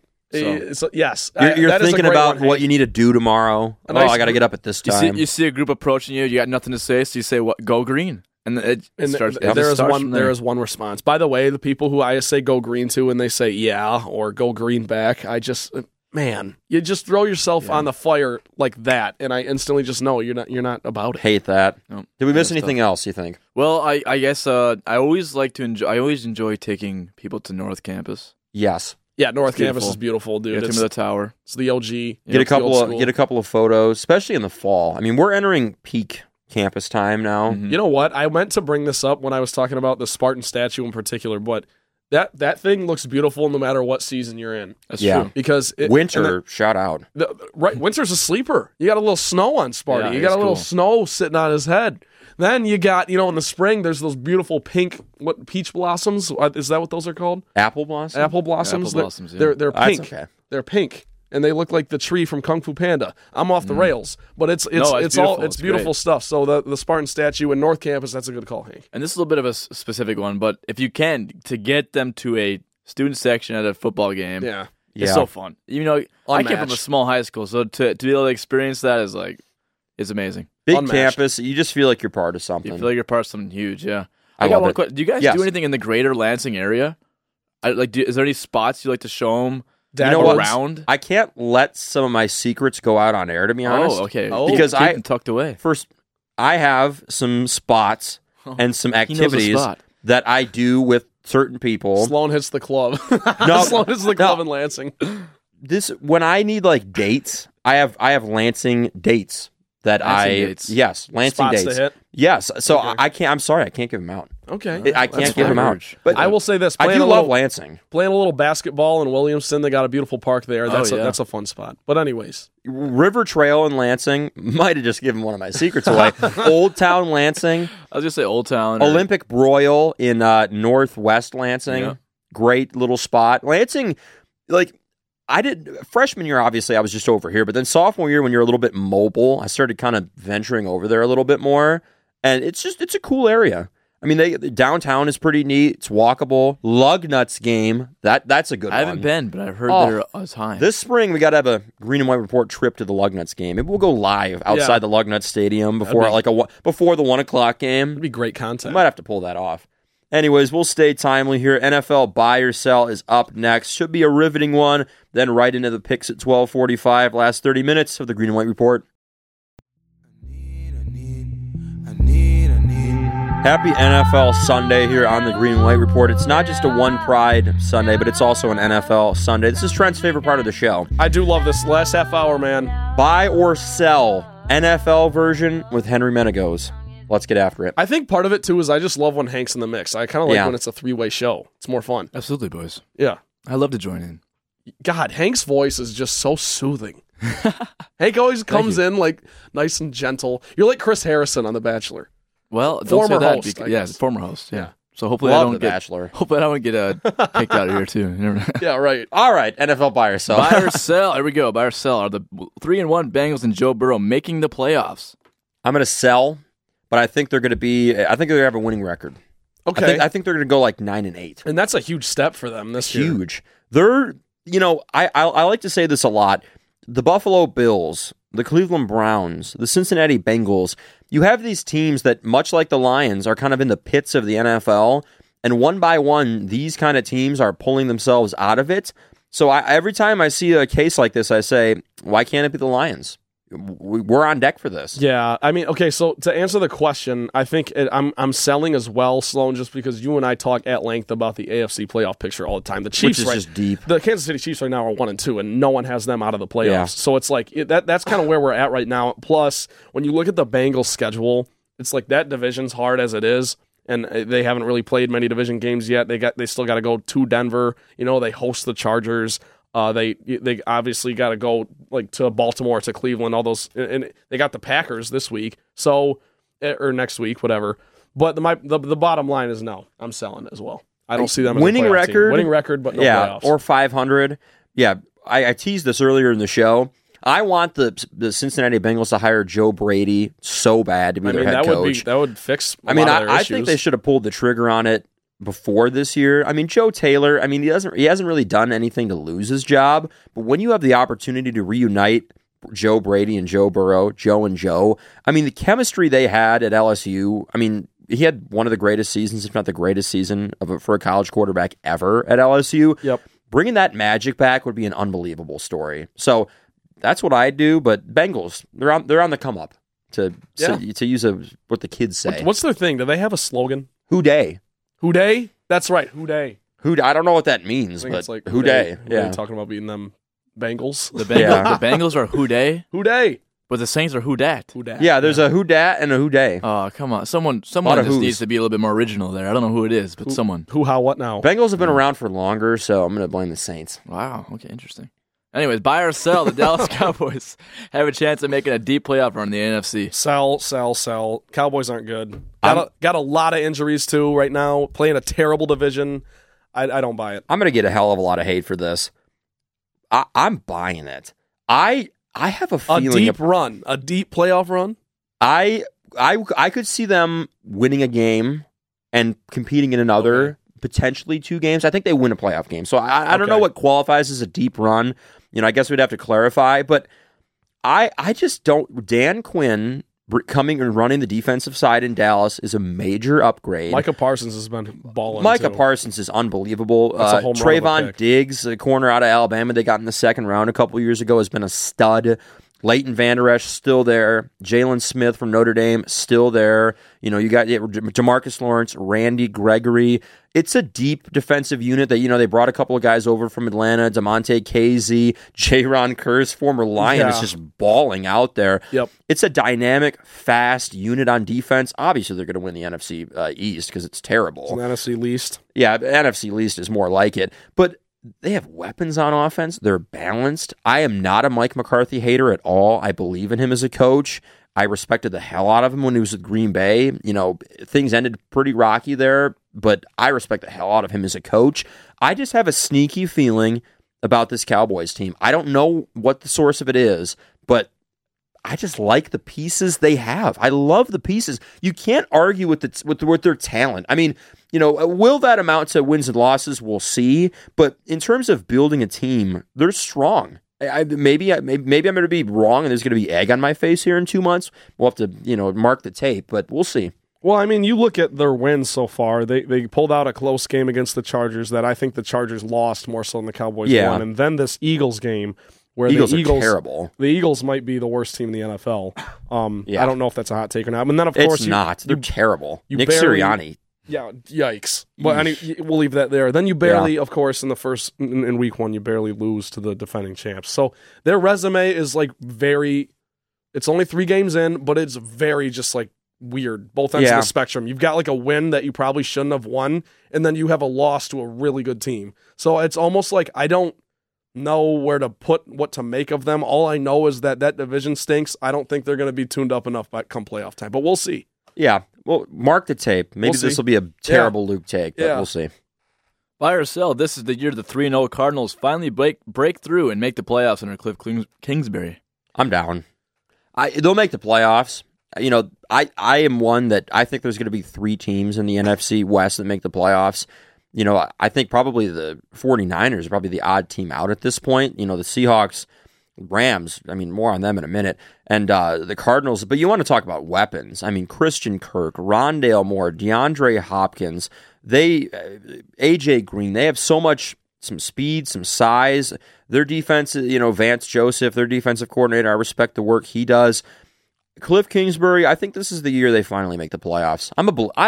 I've been a Kingsbury believer, even though they've fallen off, and I think they break through this year, and it'll save him his job. It's playoffs or bust, if we're being honest. He's gone if they don't make the playoffs. This whole Cardinals team is built on just good vibes, I guess, if you could call it that. Out in the desert. Yep, they hire Kingsbury after 1 year of their previous coach. I forget his name. He's always dripped out on the sideline. Kingsbury's great, and then Kingsbury wanted Kyler. That was a Kingsbury pick. Yep. So and then DeAndre Hopkins comes over because he wanted out of Houston.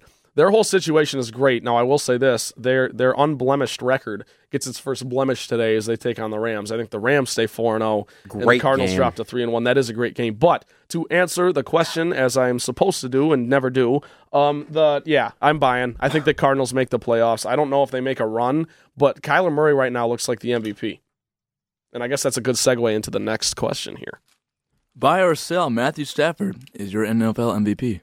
This is a difficult one for me, Sloan, because it just depends on how you define MVP. Because there's always a different conversation about it, right? And in the NBA, it drives me nuts because it's even worse. But in the NFL, it's typically the best quarterback on the best team. That's just kind of how it shakes out. It's either the best quarterback on the best team or the most exciting new shiny toy, a.k.a. Lamar Jackson, that kind of thing.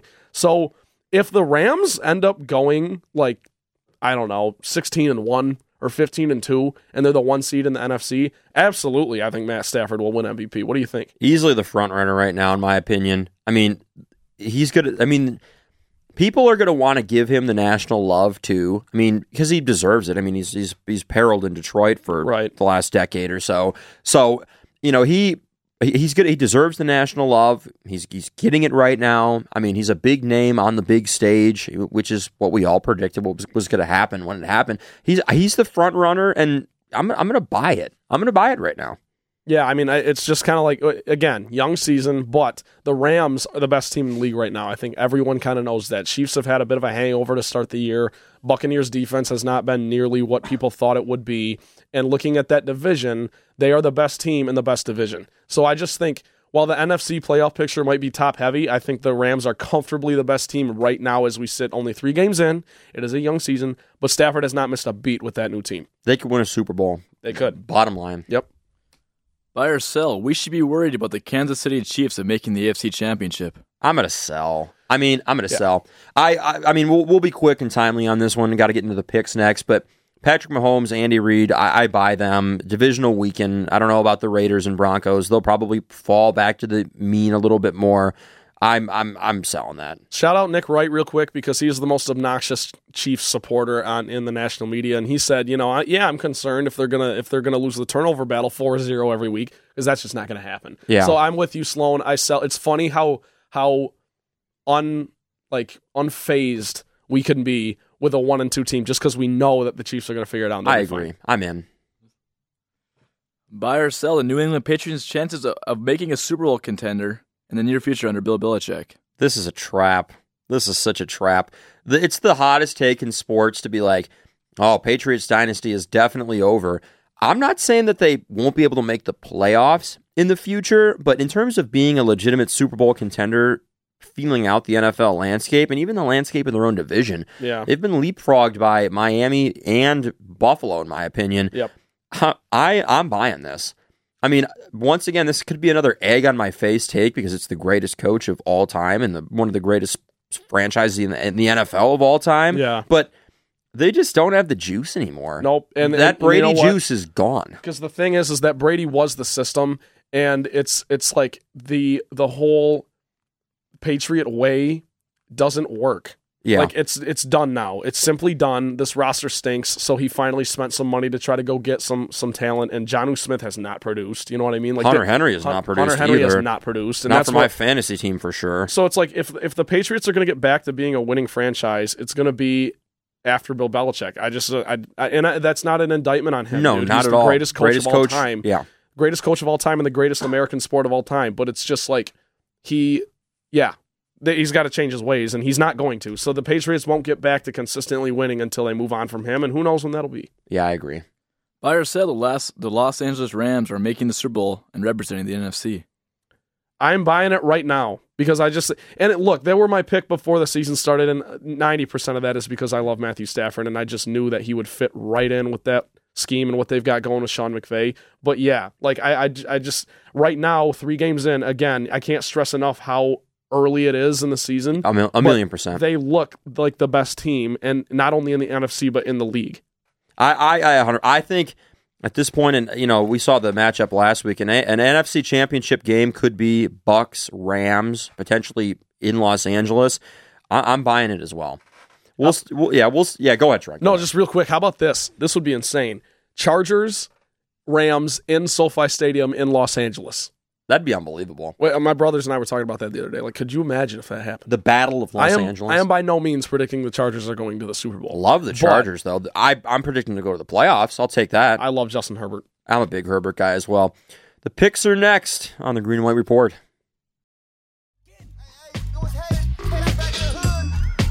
All right, it is that time of week. We are about 12 minutes from games and 12 minutes from the end of the show here on another Sunday, the Green and White Report. It is time for the NFL picks. Trent, Henry, and myself against the spread every game today. Henry, take it over. All right, guys. First game, we got the Washington football team favored -1.5 traveling to play the Atlanta Falcons. Wow. Okay. I don't know why this surprised me because I literally had like a whole day to look at the sheet here, but I don't know. I like Atlanta. Whoa. I do. I think not a football team guy. Atlanta is just in such a weird situation, Sloan. We talked about it 2 weeks ago about how that Super Bowl team obviously is completely different now. You don't have Julio Jones. You don't have Shanahan anymore, but it's just like Matt Ryan is still good enough to win games, and the Washington football team, I'm just not convinced. Selling all my stock. Taylor Heineke. Not convinced? I like him actually. And I like Riverboat Ron, former XFL legend. I just don't understand. Atlanta's the home team, and I think they have the better offensive weapons. So I don't understand why Washington's favored here. I just like Atlanta straight up. Mr. Menegos. Honestly, I'm actually with you here on this one, Trent. I think I like it. Really Atlanta confuses at home. me. This line really confuses me. Well, it doesn't confuse me because Atlanta's been a dumpster fire this year. True. But for whatever reason, I'm not liking the football team traveling into Atlanta and beating them on their own home turf. So give me Atlanta as well. Wow, I am not vibing with you guys on this pick. I'm in the complete opposite direction. I was shocked that the football team was only getting 1.5 points. I'm going to take them to cover. I'm going to take them to cover. Okay. Point that, it's like a pick 'em. Just give me them. Give me them. Next game, Houston Texans travel to play the Buffalo Bills. The Bills are favored -17.5 at home. Sloan, you talked about this line before the show started, so I'll let you pick first. But I think I know where you're going here. I don't want to be a turncoat. That is a lot of points. It is. But Davis Mills is very bad. Yes. Like before the game, you and I were talking show. Yeah, look good, play good, feel good. All right, give me the Bills. Give me the Bills to cover. Yeah, I'm turning on my selection. I was like, a lot of points. Give me the Bills. They could go to the Super Bowl this year. Such a big line, and this could be like a backdoor cover type situation. But dude, the Bills, I just think the Bills will cover. The Bills are like you said, Sloan, a true Super Bowl contender, and the Houston Texans have the lowest odds currently to win the Super Bowl. Yeah. So Terrible. Give me the Bills as well. Henry. Honestly, I know nothing about the Houston Texans this year, which must mean they suck. Yeah. So give Yeah. me the Bills. I Yeah, love the Bills. All right, next game. Actually, we're gonna save this game. We'll save the Lions for the end. We always do that. Okay, sounds good. We're gonna save that one. We'll come back. Carolina Panthers traveling to play the Dallas Cowboys. The Cowboys are giving up 4.5 points. See, I just talked about how I don't buy the Cowboys, but dude, I just think with that right now the Carolina Panthers have the number 1 run defense in the league. Is that correct? I think that Yes, that's true. So in They could bottle up Zeke. well, Zeke is the Thunder and Tony Pollard's the Lightning, and I just think Big fantasy implications Nice. as well. Very well done, Trent. Yet another cliche. That was very well done. But 6. look, I just think the Cowboys' offense is going to be a little handcuffed, and I like the Panthers to at least cover. Mr. Menegos.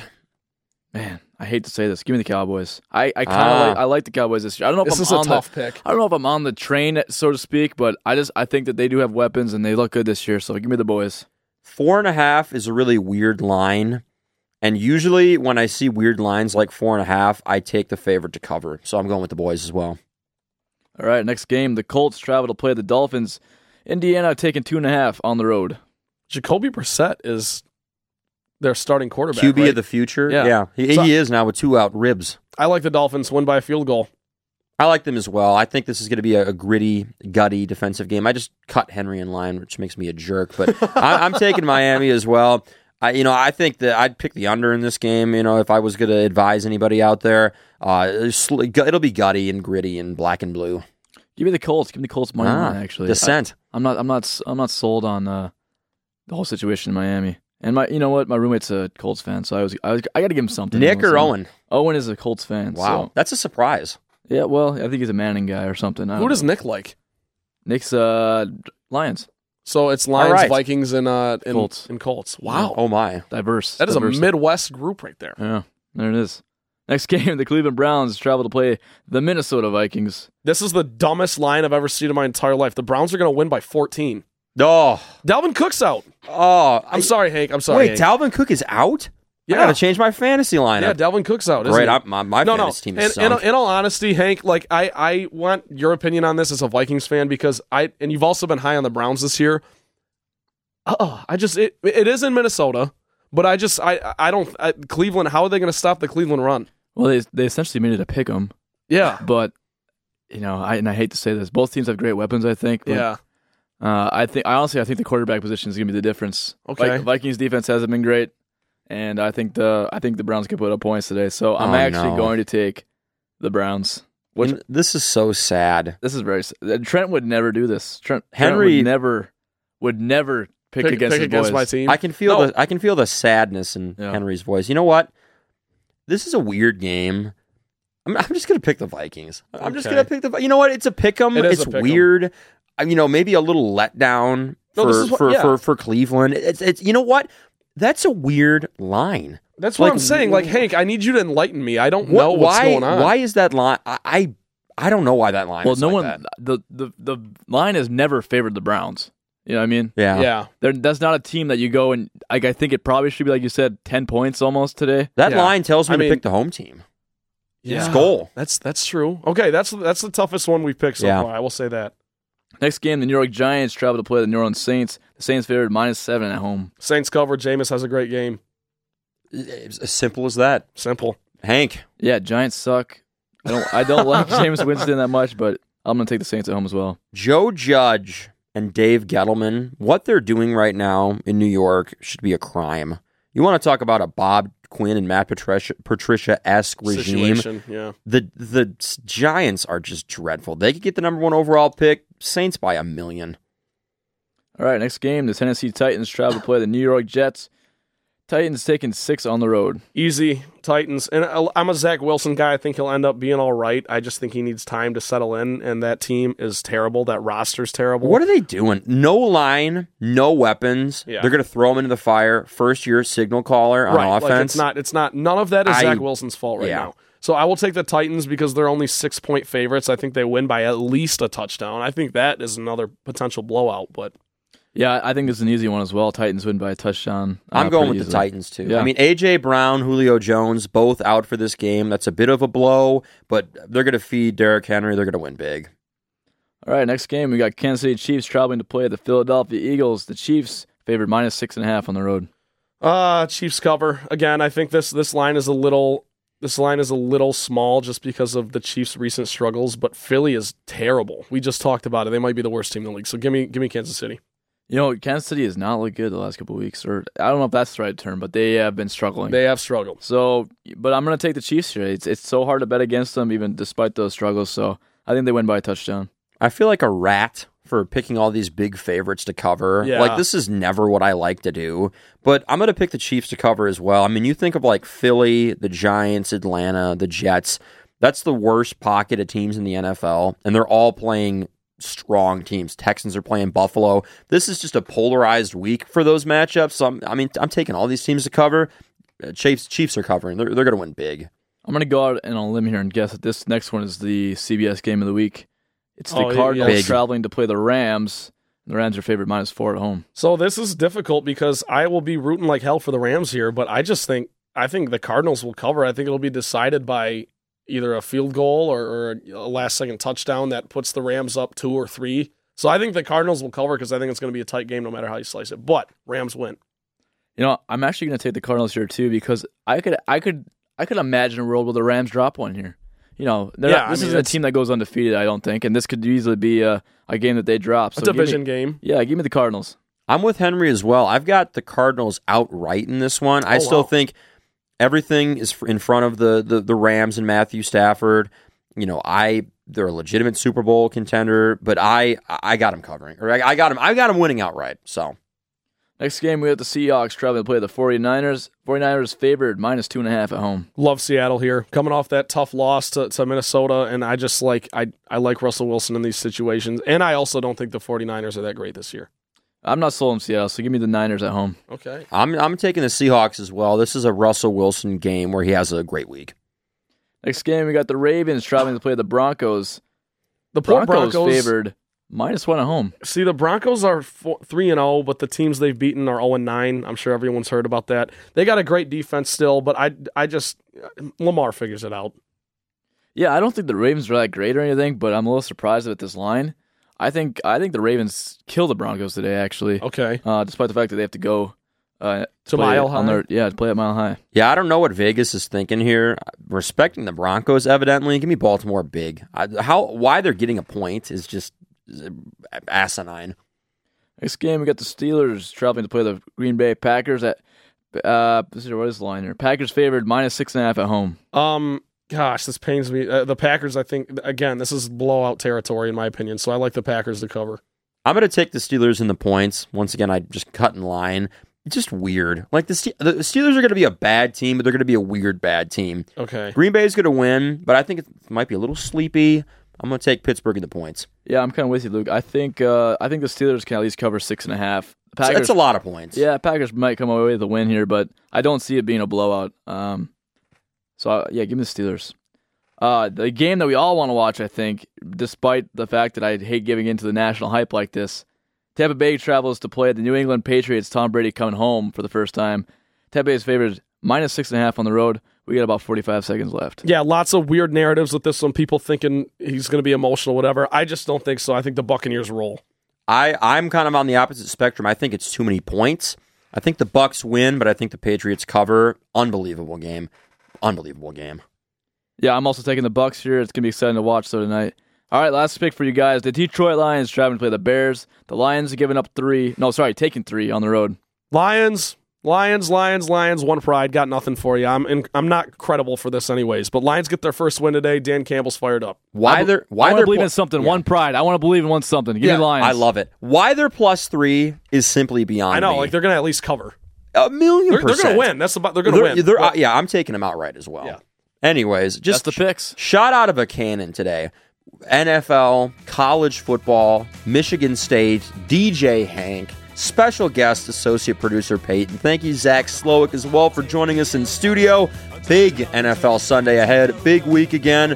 Thank you once again. You can follow us on Twitter at GW Report WDBM. You can also find us anywhere you find your podcast. If you missed, tell a friend about the show. But until then, we will see you next week on the Green and White Report.